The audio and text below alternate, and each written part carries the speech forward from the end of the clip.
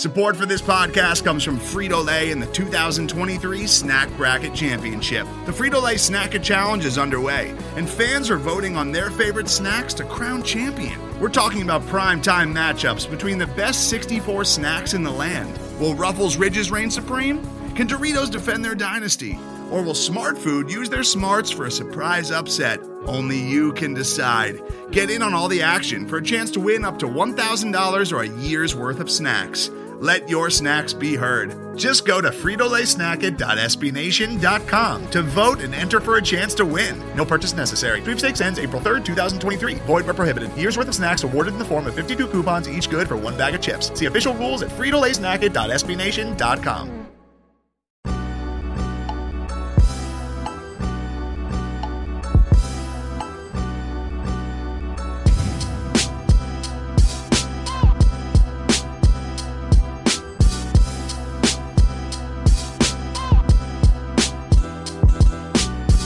Welcome in, everybody, to the Longhorn Republic, your source for Texas Longhorn news, sports, and opinions with a bit of snark built in. We are a podcast of Burnt Orange Nation, and you can find more great Texas Longhorn content over at burntorangenation.com. If you like what we do, please leave us a rating or review on Apple Podcasts. It helps get the show out there. Share this with your friends wherever you found it, whether it was Apple Podcasts, Google Podcasts, Stitcher, TuneIn, Spotify, anywhere where you find fine podcast content. You can find Kyle and myself.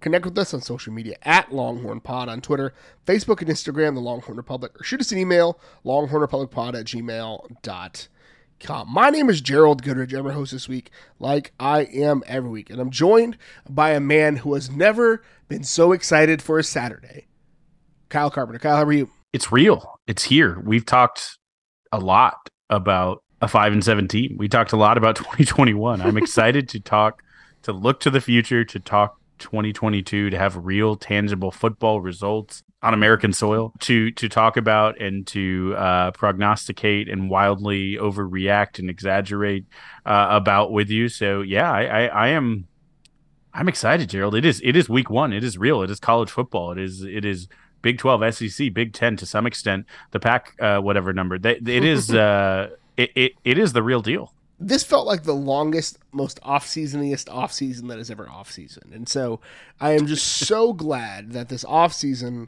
was over. And the weird part is, like, Texas had a decently solid offseason up until like the last 2 weeks of the offseason, which is pretty typical for what Texas put on the field last year. But, you know, we finally got a game to talk about. ULM is on the schedule. So we're going to preview our ULM like only we can. We'll do some Podstradamus updates. We've also got good friend of the show, Brett Wilkinson, coming on today to cue us up for the 2022-2023 Directors Cup run. Texas has a shot to three-peat. Suck at Stanford. So we'll talk to him about what Texas needs to do in 22/23 to get the three-peat. We've got some BOL. We'll probably take some shots at Casey Thompson. It's fine. We'll obviously close the show out with some Godzillatron. Now, the ULM preview, Kyle, you and I, we struggle with game one preview every year because it's like, these are both different teams from last year, right? What do we talk about? There's no stats. There's no trends. They haven't played against anybody in opposite color jerseys.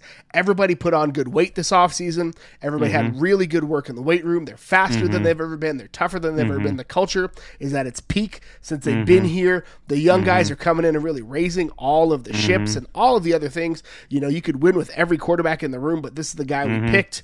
I ran out of platitudes, but there's not a lot to compare. So we had a full preview of ULM 12 weeks ago on a Thursday. We'll put the link in the show notes. You can check out a full ULM preview. We did like 30 minutes on them. But we're going to talk not necessarily about ULM and what they bring to the game, but like, what are we going to see, or what do we want to see from Texas out of this? Texas is favored by 38.5 points. As a comparison to last year, Texas was favored by 9.5 points against Louisiana.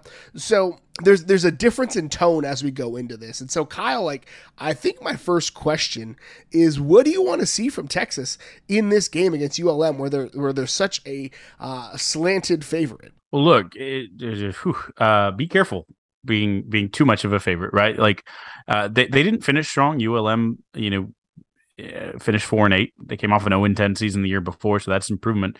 But they beat Liberty last year and South Alabama. I mean, they started 4-3 and then lost their last 5. So Terry Bowden knows how to start strong, right? What do I want from Texas? Don't overlook this. Don't be working on week 2. I won't throw any names out there, but there was a certain Texas high school football program with a ranking number next to its name in the Central Texas area that both Gerald and I attended, that had a really good season heading into the playoffs against a team in the first round who was significantly worse than them, and looked ahead and started doing some scouting during the week for a local rival who would be the theoretical week 2 opponent in the playoffs, and lost as a top 10 ranked team in the state of Texas in the first round of the playoffs. I'm not going to say that it was the high school that Gerald and I went to the year that I was a senior. I won't say that. And I won't talk about, how egregious that coaching job was, but you don't want to look ahead, Gerald. You don't ever want to overestimate any opponent. So show up, execute, what presumably will be a slightly pared down playbook. Be the better athlete. Do your assignment football. Do your job. Make the tackles. Don't miss them. Catch the balls that are thrown your way. Make your blocks. Get a lead so you can. Tons of guys can play and leave healthy. Right. This may be our only. And again, I don't want to say it after I just gave that whole preface, but it may be our only comfortable game all year. It may be our only easy game. That's not to say we won't win a bunch. But if you just look at it on paper, this might be the only one that's truly easy the entire season. Remember, Kansas beat us and was one bogus penalty away from beating OU last year, right? Like, there is no easy game in the Big 12. Be healthy, because your starters are out in the third quarter with a 4-score plus lead. Execute. Get that muscle memory of beating up on dudes, because it's gonna be a much different story in week 2. So really just get out healthy and do the things you need to do to get the 2, 3, and 4s on the field, right? Like, you need a game where you blow somebody out and you get those guys in, and this might be that only game. Yeah, I think for me, like, I want Texas to come out and look like Texas, right? I remember when players talk to the media and in front of cameras, I was like, we take every team as a true threat and blah, blah, blah, blah. And then, like, you talk to them in class and they're like, yeah, I knew I wouldn't be playing by 7 minutes into the second quarter. Like, that's what I want Texas to feel like after this game. Before this game, I want them to go in and take them seriously and really focus in on it. But, like, I want them to walk away from this game feeling like and this might take some people back. I remember in 2005 when watching Texas like just plow through non-conference, and the games were barely worth going to because Texas would be up by 30 before you got your butt in a seat, right? Like, before you stopped sweating, which you never really stopped sweating, but before you were like settled in and you finally like got to the right section of the student section, Texas was up by 30 points. And like, that to me is what I want to see from this. I want Jonathan Brooks to have 25 carries. Like, that's what I want to see. I want Jonathan Brooks to have I want Jaden Blue to get 25% of his redshirt games out of the way because Texas is ahead so much. I want to see whoever the third string court, Malik Murphy, get in and get some snaps in this game. Like, that's what I want to see from Texas. And I say all that to say, if those things happen, Texas came in and did what Texas should do in this type of game. And we've seen it where Texas plays down to its opponent in some games, and didn't happen as much last year because Texas absolutely leaned on Louisiana in a way that was shocking, right? That was the worst Louisiana looked all year. Probably the best Texas looked all year, but that's a separate conversation. But like, Texas should come in and be able to just lean on these dudes and really look like the bully that Texas should be when they go into these games. And what I want to see from Texas fans is not overreacting if that situation happens, Gerald, and we do, cover the over of 38.5 points. So that's 6 scores. If we cover that, let's please not don't put a mortgage on Texas covering 10 points against Bama or whatever that line shrinks to. If we look good, may happen. It very well may, but just be cautious. Don't overreact. It doesn't mean we're going to win a national championship if we look good. If we look bad, that could be another story. If it is a 10-point game against ULM, then it could be a very long season. But again, hopefully this is a game where you not only get to know the mythical Too Deep of Texas, but you also get to understand the threes, the fours, and see some of those promising freshmen. For those of us that are worried, for those of you, I'm not, but for those of you that are worried about the depth chart, hopefully you get to see the depth chart in action on Saturday. So when we think about this, like, what's one player or one thing that you want to see pop as Texas takes on what probably should be a significantly outmatched opponent?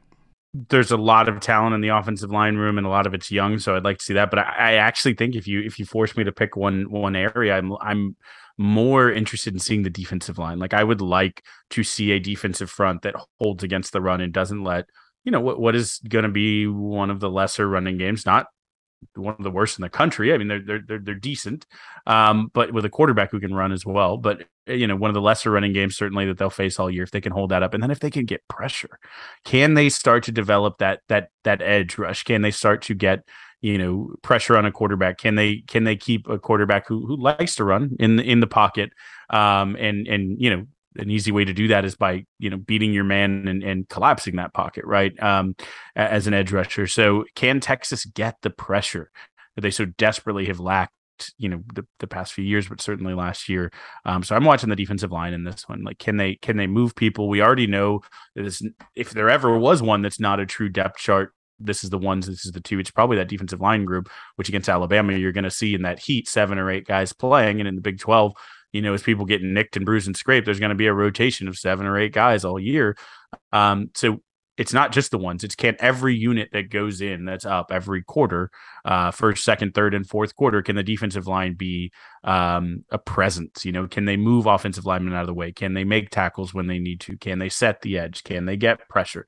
All the things that we really want to see, and that will enable our linebackers to play hair on fire, or labor our defensive backfield to make plays. Truly, can they set?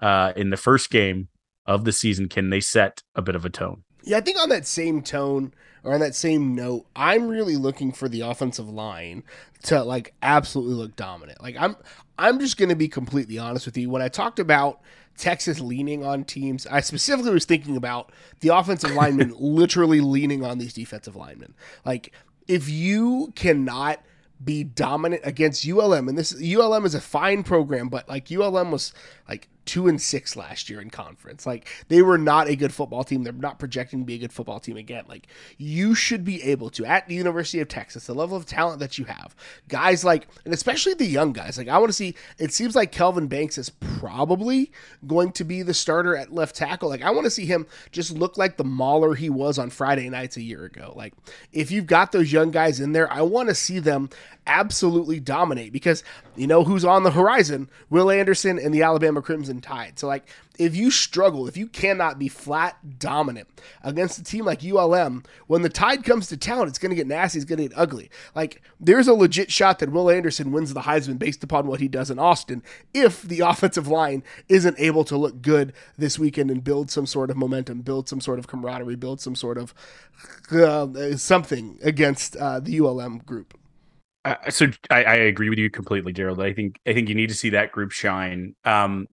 So one of the things that I look for in these out of conference early season games is a storyline, and we obviously are going to be watching Texas players, Texas youth, Texas depth chart, maybe down depth chart guys if they're going to rise to the occasion. When you look across, there's players we could talk about, and again, I do recommend go listen to our ULM preview to get some more depth there. But the most interesting story to me is the man lining up across from Steve Sarkisian, right? If there's a knock on Sark, it's he hasn't been that long of a head coach, hasn't had years and years of documented success. But one guy who's been doing this gig a long time is the coach directly across from him, Terry Bowden, right? So Terry Bowden, son of Bobby Bowden, interesting cat.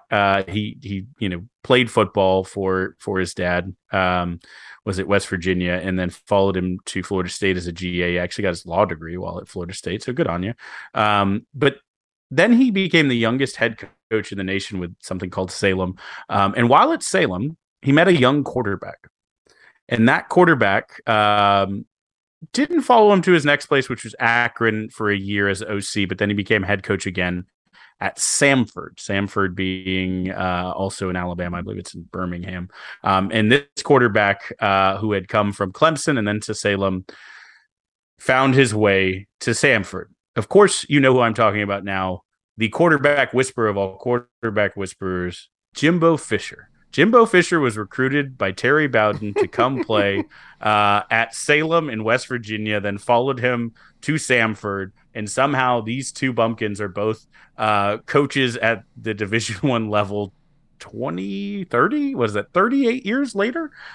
So, pretty crazy small world of Jimbo Fisher. He did it once with Jameis, but is the quarterback whisperer. Then his coach, who he played quarterback for, would be the quarterback whisperer. So don't underestimate the quarterback play for ULM with the quarterback whisperer as his coach. That's the Terry Bowden 6 degrees of separation. I love it. Kyle, I think it's time.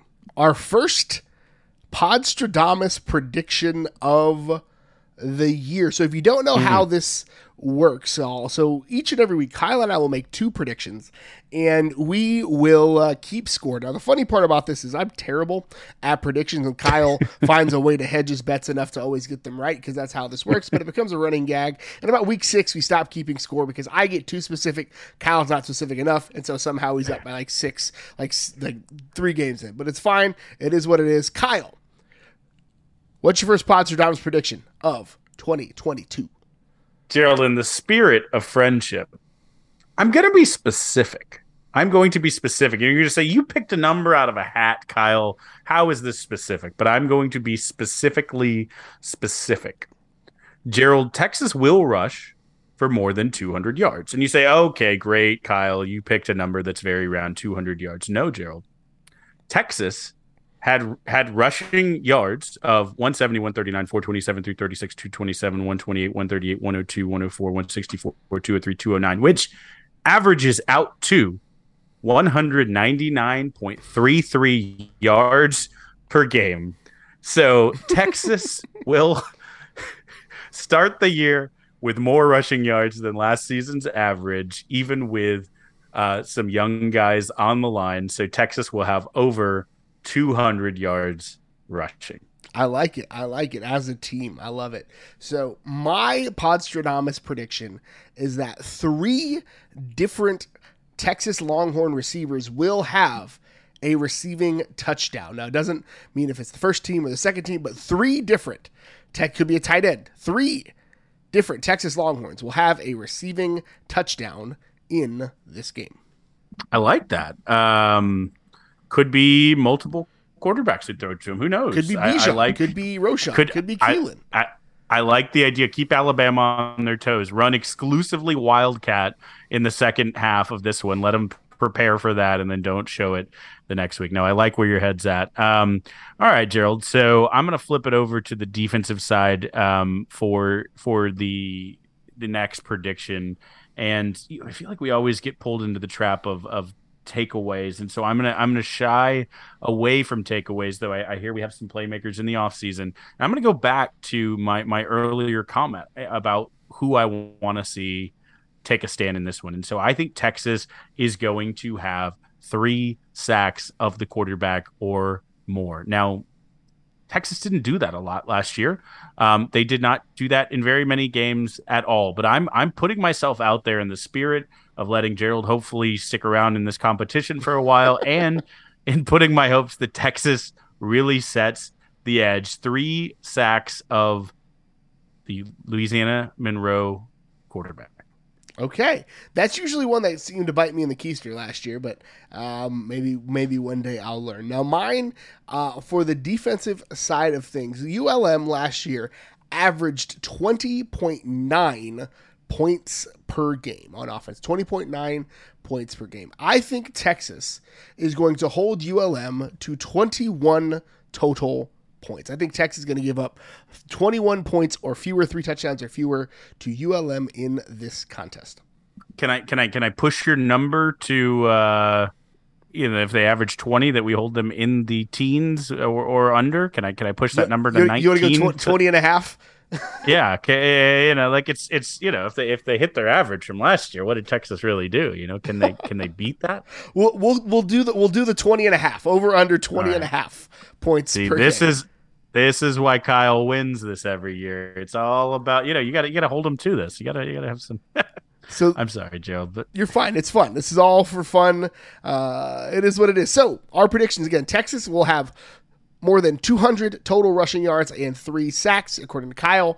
I think that Texas will have 3 different players with a receiving touchdown, and Texas will allow fewer than 20 and a half points per game, or points in this game. So we'll be back. We'll have an instant reaction for you Saturday after the game. That'll hit Twitter and Facebook, and we'll also have it in the podcast feed Sunday morning for you. And then we'll be back on Tuesday with our full recap. Today's episode is brought to you by Cars.com. With over 2 million vehicles and 50,000 more added every day, Cars.com will match you with the perfect car for you, your budget, your life, your style. And if you're ready to say goodbye to your current car, Cars.com will get you an instant offer to cash it in. Just start by entering your license plate and get matched with a local dealer who will write you the check. So whether you're looking to buy or sell, just go to Cars.com. It's magical. Just a quick note, this interview was recorded on Monday evening with our guest and friend of the show, Brett Wilkerson, who runs the Directors Cup Date Twitter account, giving you your Directors Cup updates. And we asked him about what sports Texas could add in order to pad the resume a little bit for the Directors Cup standings. And he mentions that one of the low-hanging fruit for them would be adding sand volleyball. Well, about 12 hours after we recorded this interview, the university officially announced that, yep, they are actually adding sand volleyball as another sport. So Brett continues to be the patron Podstradamus for us. So we may actually have to name that segment from him. But enjoy the rest of the interview and check out the other sports he mentions for the university to help on the athletic side.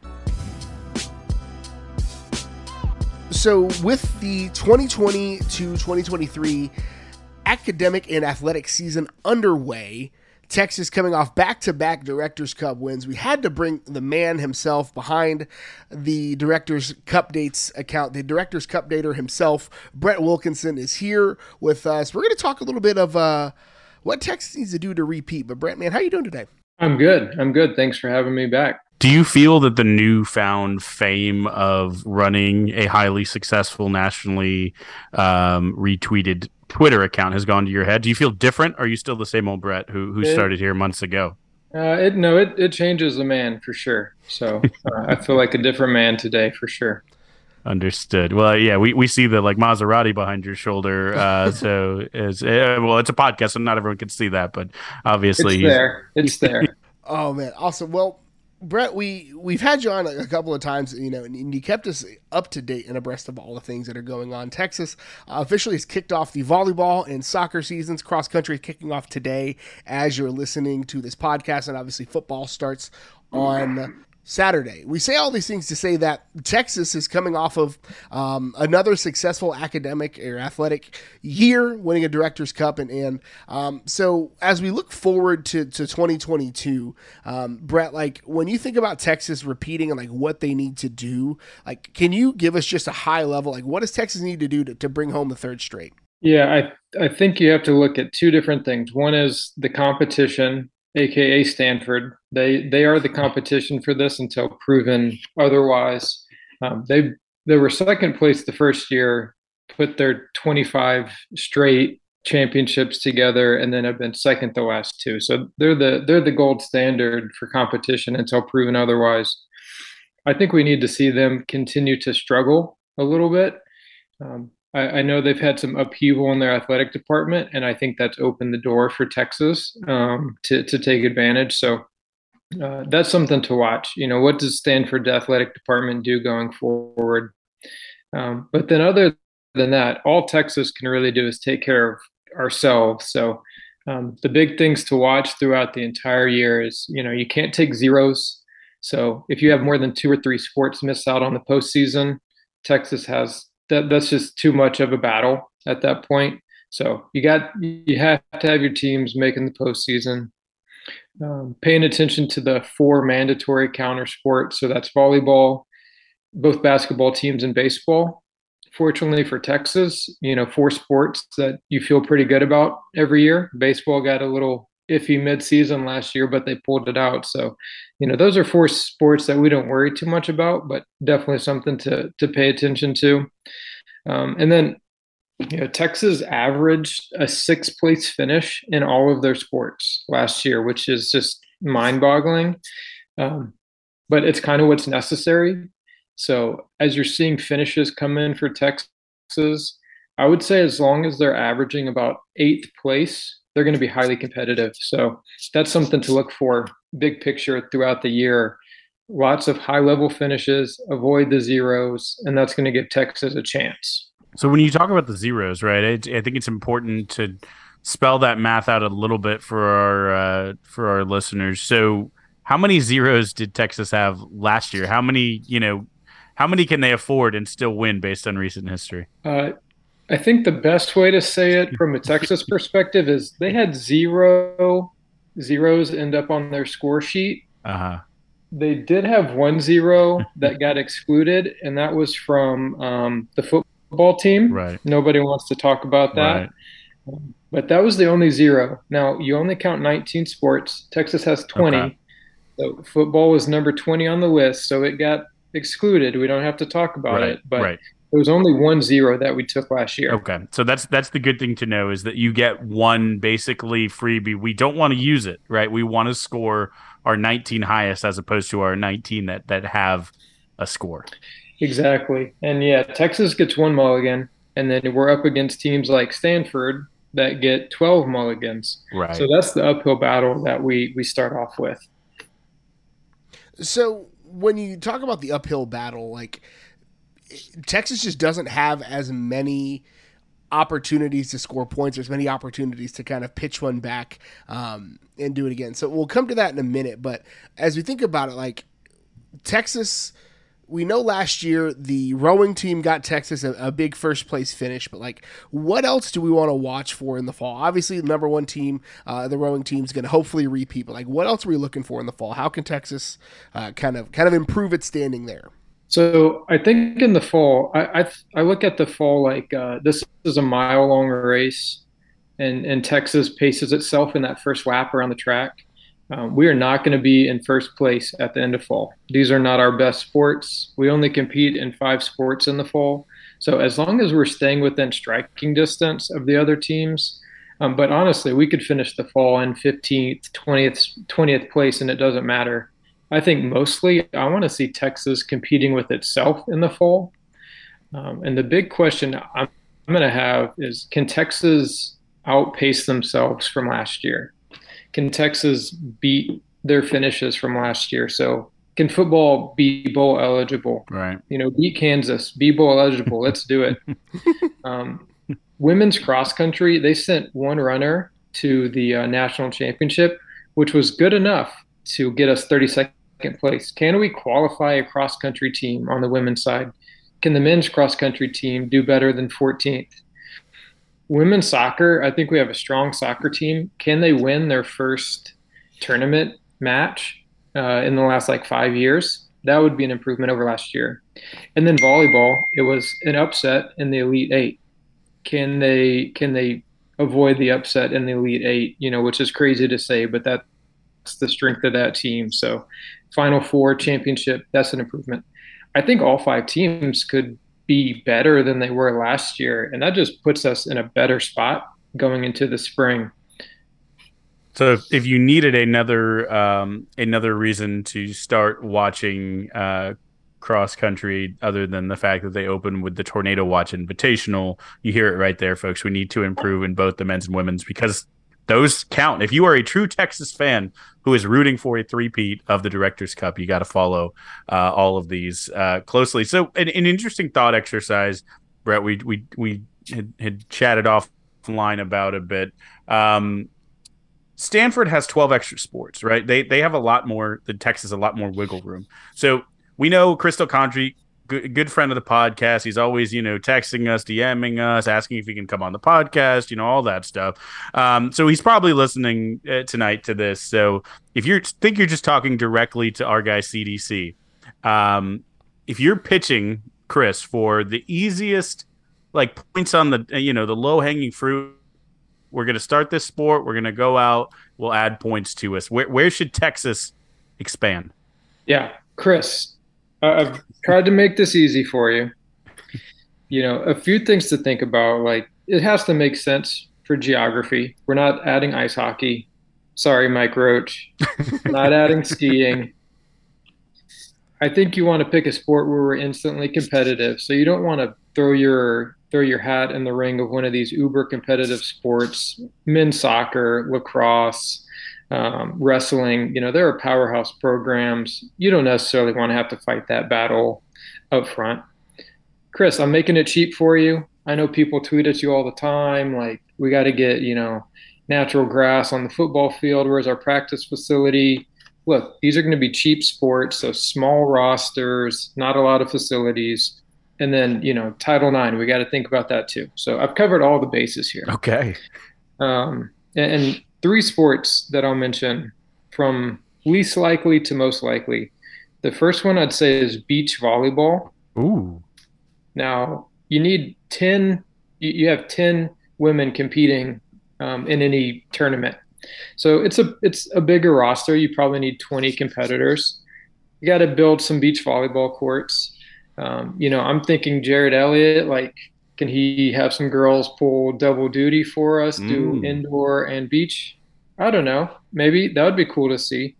And the kicker with this one is TCU started a program when CDC was the athletic director. So he has experience. He hired their coach. They're actually really good. So just still steal the TCU coach, their players.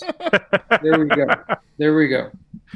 They were a number 2 seed in the tournament last year, so that's easy money right there. There you go. There you go. So, just replicate the TCU model for beach volleyball. We're good to go. Rifle. Yes, rifle is an NCAA sport. You need 5 competitors. It's co-ed, so that's beautiful. And I guess you need like a gun range, which I'm sure there's probably a couple of gun ranges in the Central Texas area. Just a couple. Easy. The competitive teams are, the military schools, of course. But other than that, there's not a ton of competition. That seems pretty easy, straightforward. And then bowling. Again, it's a women's sport. You need 5 competitors. The big dogs are schools that everyone's heard of, like McKendree, who won the championship this past year. Maybe a few years ago, our Texas listeners might remember SFA won the championship. So if you're telling me Texas can't jump in the bowling pool and start competing with the likes of McKendree, SFA, and SEC bottom feeders like Vanderbilt, like, that seems like instant success right there. Do they still have the bowling alley in the bottom of the student union? Is that still a thing? Because like the facility's already there, right? I hope they do. We spent a lot of time there. Definitely did some intramural bowling down there. I don't think it's there anymore. Oh man, but shows how long since we've been on campus. But again, I mean, it feels like an easy thing to build, and let's give the kids some bowling opportunities. Maybe you kill 2 birds with 1 stone. Just want to point out our good friends on the Smoking Musket. They are actually good friends. They're frequent social media interactors. They are very big. West Virginia, I know, is a rifle school. I think they won like 5 straight national championships in the aughts. So you have a built-in rival right there. Again, not necessarily close, but you're talking Big 12, and someone who I think would welcome us there. TCU also won in 2019 a national championship. But this is Brett. You're making a very compelling argument. I'm going to speak, Chris, if that's okay. I'm going to speak for Mr. Del Conte and just say I think let's go ahead and greenlight all 3 of these. Yeah. Just tweet at him. I think he's like obligated to respond to every fan tweet that gets sent his way. So it feels like he picks like the worst ones to respond to. It's like the weirdest, most random. awkwardly aggressive, and it's fun. Not all of them are, but like, so I'm just like, why did you pick that one? But man, Brett, like, thank you so much for coming in and helping us out. Now, you've got the Directors Cup dates. It's been on hiatus in the off season a little bit. You haven't been doing as much, but now that the season's up, man, where can folks follow your incredible work? Yeah, follow me at direct_cup dates. And I'm pretty excited for this season. Going to start tracking from day one. Going to track the scores for all teams as they roll in. I've got the Excel spreadsheet ready to go. Love it. So it's going to be a lot more content coming out this year, and a lot more stats and data that I can do, collecting the data from the jump. Well, I'm sure the fans of Texas, of TCU, of all the schools you named, obviously of McKendree, which the fighting, we all know the fighting McKendree kindergartners. So The kindergartners. we McKindergartners. We will you will be a national name, Directors Cup dates before it's all said and done. But we're happy to be the place where it all started, where we knew Brett before he was too big time. Yep. So thanks for having me, guys. I really enjoyed it. It's always a pleasure. All right, Gerald, let's take a look, as Directors Cup does, at the full world through burnt orange lenses. Now, let's have a quick chat here, Gerald. This is not one that I necessarily bring any joy to, but it is. We track what happens when players leave the 40 acres. We looked at what Shane Buechele was doing at SMU. We look, obviously, what players do in the pros.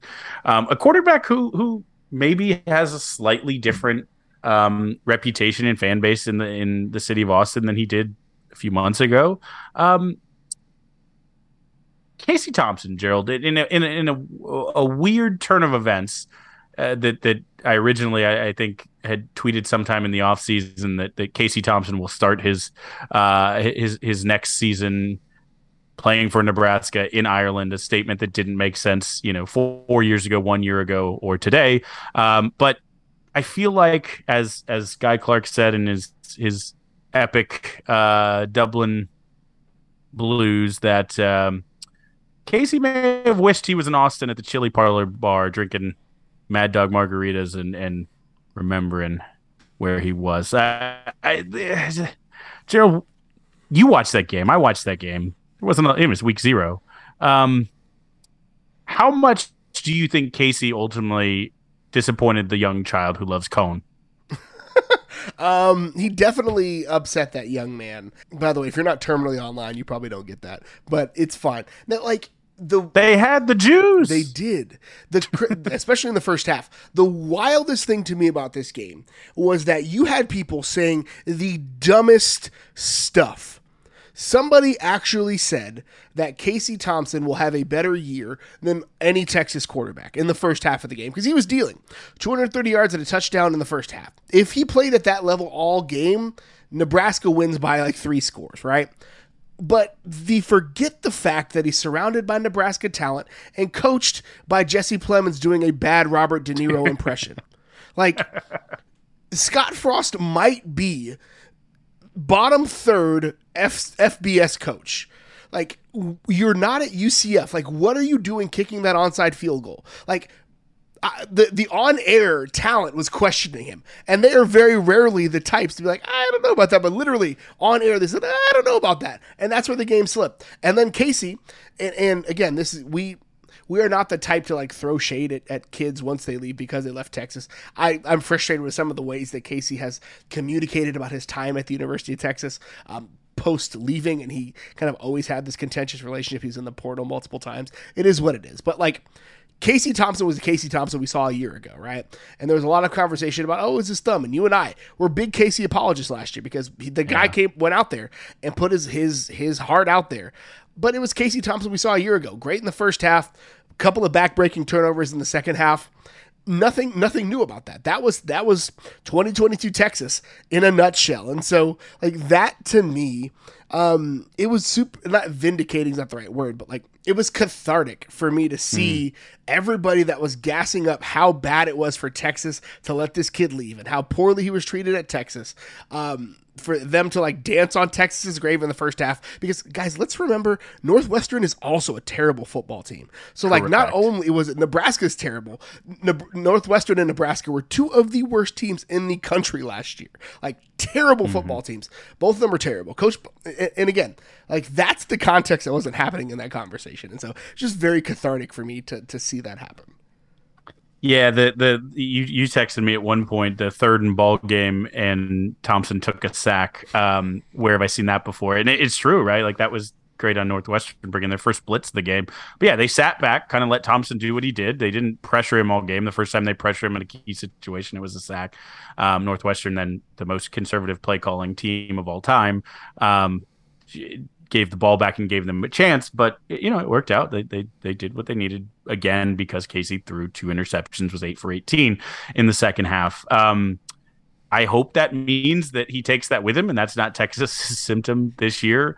Scott Frost has lost so many close games, and Thompson lost so many close games with Texas that I do legitimately fear that it's going to be a long season for both of them. Maybe Thompson's will be longer in case Frost doesn't remain employed by his alma mater.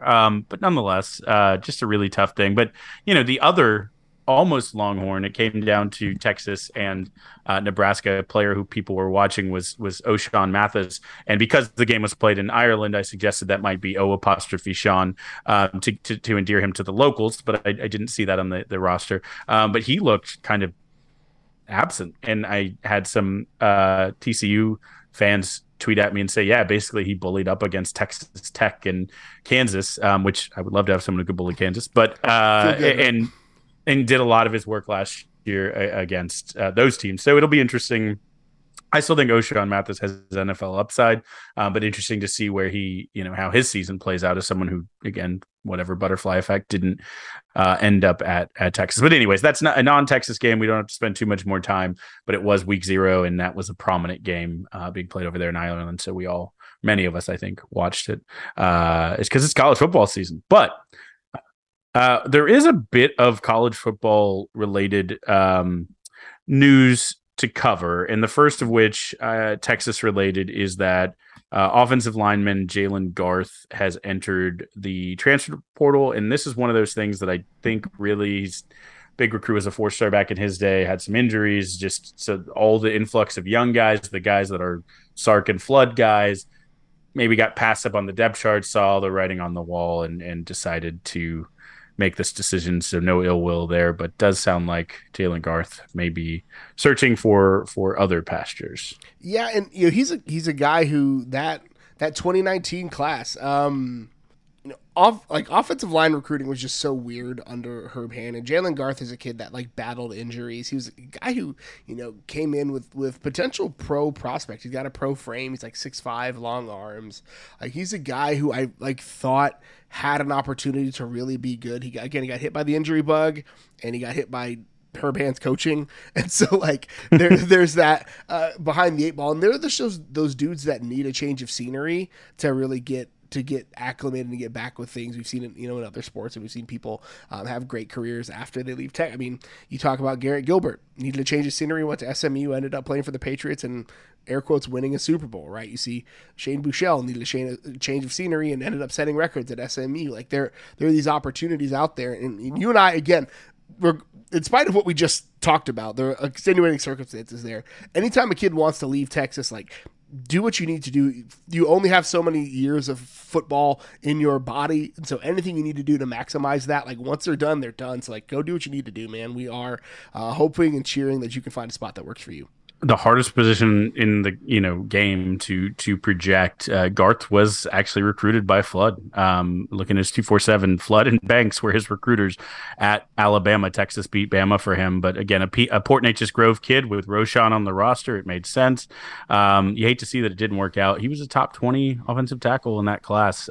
He's got the talent. Just can he get healthy and put it together somewhere else? We'll be rooting for him. And then Gerald, one that just feels so perfectly specific and special. And we always, when we have guests on, talk about other schools and their dream on NIL pairings. For some reason, Texas and Wranglers just feels so right, feels so easy. We have guys like DeMarvion Overshown out from East Texas who've been rocking Wranglers and cowboy hats and boots their whole life, and guys like Quinn Ewers who just, if it's in the dirty clothes, then he will wear it. It seems like maybe his pair of Wranglers for good luck that he hasn't washed since he was 14, but it just feels like a pretty perfect pairing, and it extends beyond just the football players. This is the university, so we saw, I think, Lauren Burke and maybe some of the other female athletes as well, as a part of this NIL deal with Wrangler. So really, really just cool. And again, it feels like Texas is probably the perfect school for it. I mean, I came out of a meeting and saw a picture of DeMarvion Overshown and Quinn Ewers rocking like Texas branded Wrangler stuff, and like they need to bring back, if you're old enough to remember this, I was talking to Doc Texas about it on Twitter. Like there was a Colt McCoy and Jordan Shipley like hunting thing they did on LHN, and like get Quinn and Demo, and Brendan Thompson is a big hunter and fisher. Like he has like Texas branded Columbia stuff that he wears. Like have Wrangler sponsor that show on LHN, give us like 30 minutes of off season content. Like I would love to see that. But again, University of Texas continues to be a brand that moves the needle. There's a reason why like Wrangler is one of the biggest things in this kind of like casual Western wear type space. And like, there's a reason why University of Texas is one of the places that they sponsored or they partnered with. So I'm excited to see the athletes get this opportunity. Go out here, get you some, if you're not into the Lululemon partnership that the University of Texas has, Wrangler might be more your speed. If you want hard pants or soft pants, we have you covered. I think it ultimately just confirms Quinn Ewers will follow Brett Favre into the NFL Hall of Fame, because that's the most famous Wranglers commercial, is Brett Favre casually playing football in the yard in his Wranglers. Let's take it off of the grass onto the hardwood. Basketball announced kind of their final changes with some we wondered exact coaching staff would be, with some coaches leaving the end of last year and during this offseason. Basically, you had one known and one new, Bob Dunwald, who served as the assistant to the head coach in the Dwight Schrute-like capacity, is now just assistant coach. Got the promotion. Steve McLean hired as the new special assistant to the head coach. And in the same thing with Donwald, who's coached national teams as well as professional in both America and abroad, bringing McLean, a guy with head coaching experience. It's always great to get these guys on the staff who just have done it. Like I think Chris Beard has a philosophy that he likes these guys on his staff who've been head coaches, so he can bounce stuff off of them, see what their ideas are about program building, team building, some of the stuff. He's going to be the head coach, but I think Beard is eager to hear what other people have to say. So interesting addition. I like it. Anytime you get a head coach on the staff and don't have to, have an extra assistant coach position, it works for me. This is kind of like the new model, like getting these guys that have head coaching experience. And Chris Beard, at some point, I think Chris Beard's going to have to get to like the CEO level of coaching, and I think that's what he's trying to do with a lot, especially his recruiting staff. And we saw that go a little bit weird this last year, but that's fine. But like Chris Beard especially is going to have to get to like a C, and that's what it really takes at Texas, I think, to be successful in one of these big programs. It's like you fill your staff with killers, and you kind of rise above and do all of the other stuff that's required of you. And like being the statesman and meeting with all the right people and shaking the right hands and kissing the right babies and all of that. And it's dumb that it is that. But heavy is the head that wears the crown. And so this is another one of those that could really, I think, be a shot in the arm to the staff that needs to. It feels weird to say get over the hump in year 2, but you definitely don't go out and hire Chris Beard to not like make a deep run in the tournament. Yeah, I have a stat that I'm saving for our basketball preview that I'm excited about. Has to do with the attendance numbers for Texas. But Beard has been doing, he literally, their videos on Texas social media continues to be amazing, but the men's basketball feed is great because Beard's like a dork. He's quirky and interesting, and I like it. But he was with some of the student managers on campus, just greeting players, asking if they were going to be at the basketball games. And he said, this guy will literally give you the shirt off your back. You want a polo or you want a t-shirt? And he's like, polo. And the guy took his shirt off and gave it to him. And he's like, now you're a Texas. And he said, I'm a Texas fan for life, or basketball fan for life. It's weird and it's quirky, but it's also exactly Chris Beard, and I kind of love it. So yeah, you're right. Go out now. He's really leaning into doing fan appreciation and outreach. And you can have a guy who is assistant under Tom Crean the past 2 years at UGA, but has been a head coach at two different places for 40 years at coach, on your staff with some other guys, with Rodney Terry, Brandon Chappell, guys who are, both young and experienced, good combination. So basketball will be coming soon enough. Exciting times. But softball, a sport we were all watching to the very end, thrilled with the run to the championship game, had a few players who just completed a professional season. We're huge fans of the Athletes Unlimited league. There's also this year the Women's Professional Fast Pitch League, WPF, in Texas, had players in each. Mary Iacopo, I think, had a birthday yesterday. Happy birthday. Earlier this week in the WPF, and then Nadia Taylor, Janae Jefferson, and Shannon Rhodes all in the Athletes Unlimited. And Shannon Rhodes, who took a year off for this past season but was on the 2021 team, was actually named the Athletes Unlimited Rookie of the Year. The reason why we love the things like Athletes Unlimited and these new leagues that are popping up is like there are players like, Mary Iacopo or all these Janae Jefferson that probably would have a professional career in sports that did not have professional league options domestically, that have to go overseas or somewhere else to play. And so now being able to do that for at least part of the year in the United States is a big deal. And so again, it's wild to me how elite the non-football schools have been over the last decade. And again, this is another example of like top tier talent that has come out of Texas that is doing incredible things at the next level. I love it. Gerald, let's wrap this bad boy up with a little Godzillatron. What are you watching on your giant screen? So my wife and I somehow, we just got busy. We had a kid in there somewhere, and we never finished the first season of Only Murders in the Building.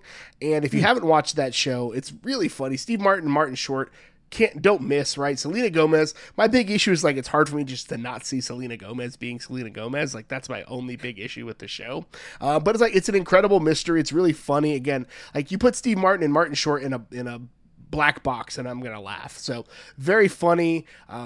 It goes against type a little for both. I get Martin Short's probably pretty on type, but Steve Martin's a little less on type. He does play kind of the big doof that he does sometimes, but I loved it. It's a fun little murder mystery. It pokes fun at the true crime podcast scene that everybody loves. So it's absolutely dumb. It's so much fun. We just finished season 1. We're about to start season 2 and dive in. I'm rewatching. I always need these what I call sweatpants shows during football season because they get really busy with stuff, and so I'm going back through and rewatching the Star Wars Clone Wars cartoons. Super fun.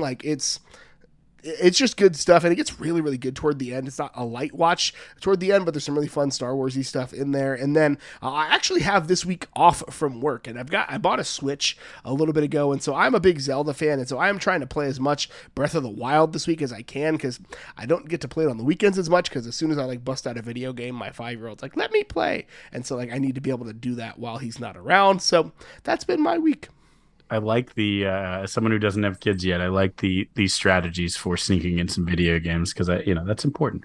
Gerald, I love Only Murders in the Building. I'm about 3/4 of the way through the second season, and I will tell you that I won't go into detail until I finish it. But the second season seems really good as well. It's a great show. I watched 2 shows this week that are both new. They're both comedies, but they are very different. I recommend both of them, but maybe for slightly different audiences. And I'll start with The Rehearsal, which is Nathan Fielder's new HBO show. He had Nathan For You previously. If you saw that, it's his brand of humor. If you didn't see it, you can still watch this. It's basically the premise is he creates a space, brings in these seemingly guinea pigs, whatever, to rehearse for an event in their life, whether it's a conversation they have to have, something they're getting off their chest, a simulation of raising children. I won't go into anything or spoil anything, but basically just this is the premise. And if you know his shows, the premise is one thing, and then cringe and human life that exists inside of it is what you're actually watching. And it's surreal and it's bizarro.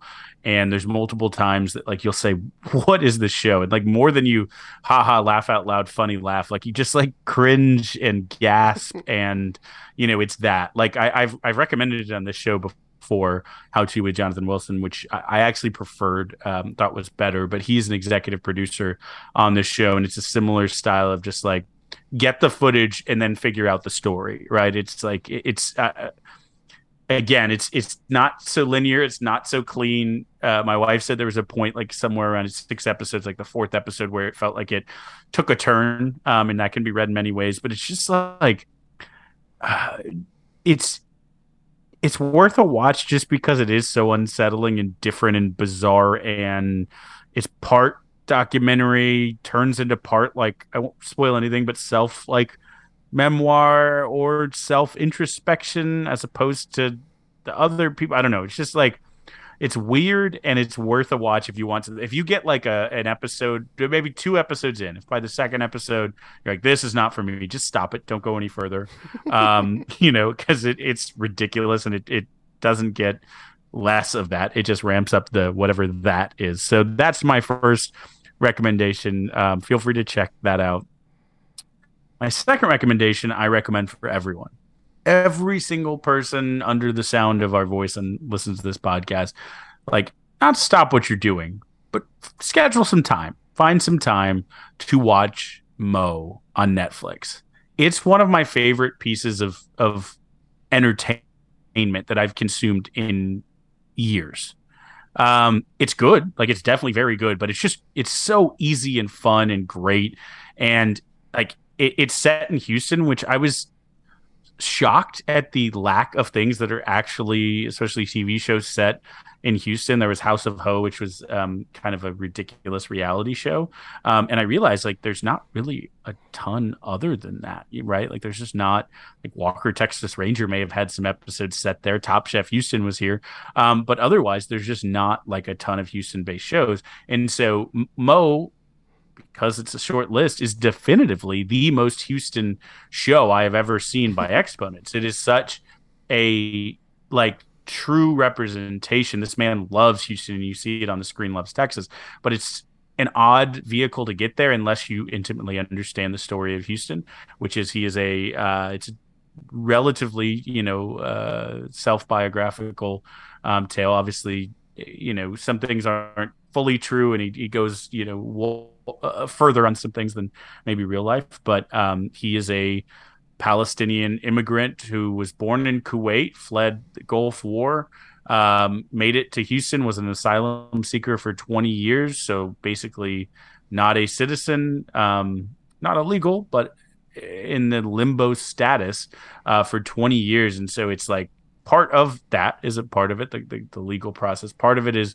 being, almost having a comparable experience to like an undocumented immigrant while in a place that is much more likely you would be Hispanic than Palestinian. And so like the commonly being mistaken for a Mexican guy, and people speaking Spanish to you. So he learned Spanish. Like just all these stories are great. And it's like so Houston. And you can tell by the people who like co-star with him, his best friend is the Houston rapper who's taken the world by storm, Toby and Wigway, who is great in it, and then like Bun B makes an appearance, and Paul Wall plays a security guard, and it's so Houston, and it's so great, and it tells like this really vital American story. It tells this very vital human story. There's not any Palestinian representation really in media. There's not a ton of like Muslim American or Muslim general like stuff that makes it to US. It's just stories that you don't hear, but it's also again set in a bunch of strip malls in Southwest Houston, and is the most like Houston and kind of Texas story that I've seen in such a long time. And oh, by the way, he's like hilarious. Dave Chappelle has called him like our nation's next great comedian. Like he's a great stand-up. He's just hilarious. But it's such a great watch. They're like 30-minute breezy episodes. It's so easy to watch, and you will not regret it. I guarantee it. Doesn't matter where you're coming, what lens you are bringing to the show, it will be enjoyable. It's on our list. We've got so many shows that we need to catch up on, but there's always room for a comedy, especially one that's set in Texas. Always got room for that in my heart. But that's all we've got for you this week. Kyle, where can the good folks find you on the internet? Oh, you can follow me on Twitter at Kyle Carbon. You can also follow the Texas Pregamer at Texas Pregamer. You can follow me on Twitter. I am at GH Goodrich. Follow the show on Twitter at Longhorn Pod. Facebook and Instagram, the Longhorn Republic, or shoot us an email, longhornrepublicpod@gmail.com. We will be back again Saturday post game. It'll be late because it's a 7 p.m. kickoff. So we'll be back for a post game live stream. We'll also drop it in the podcast feed on Sunday. So we'd love to have you either listen live, listen on the podcast feed, or do both. Either way, we'd love to have you. Thank you so much for tuning in again this week. And until then, hook 'em. Hook 'em. Pacify the Warhawks.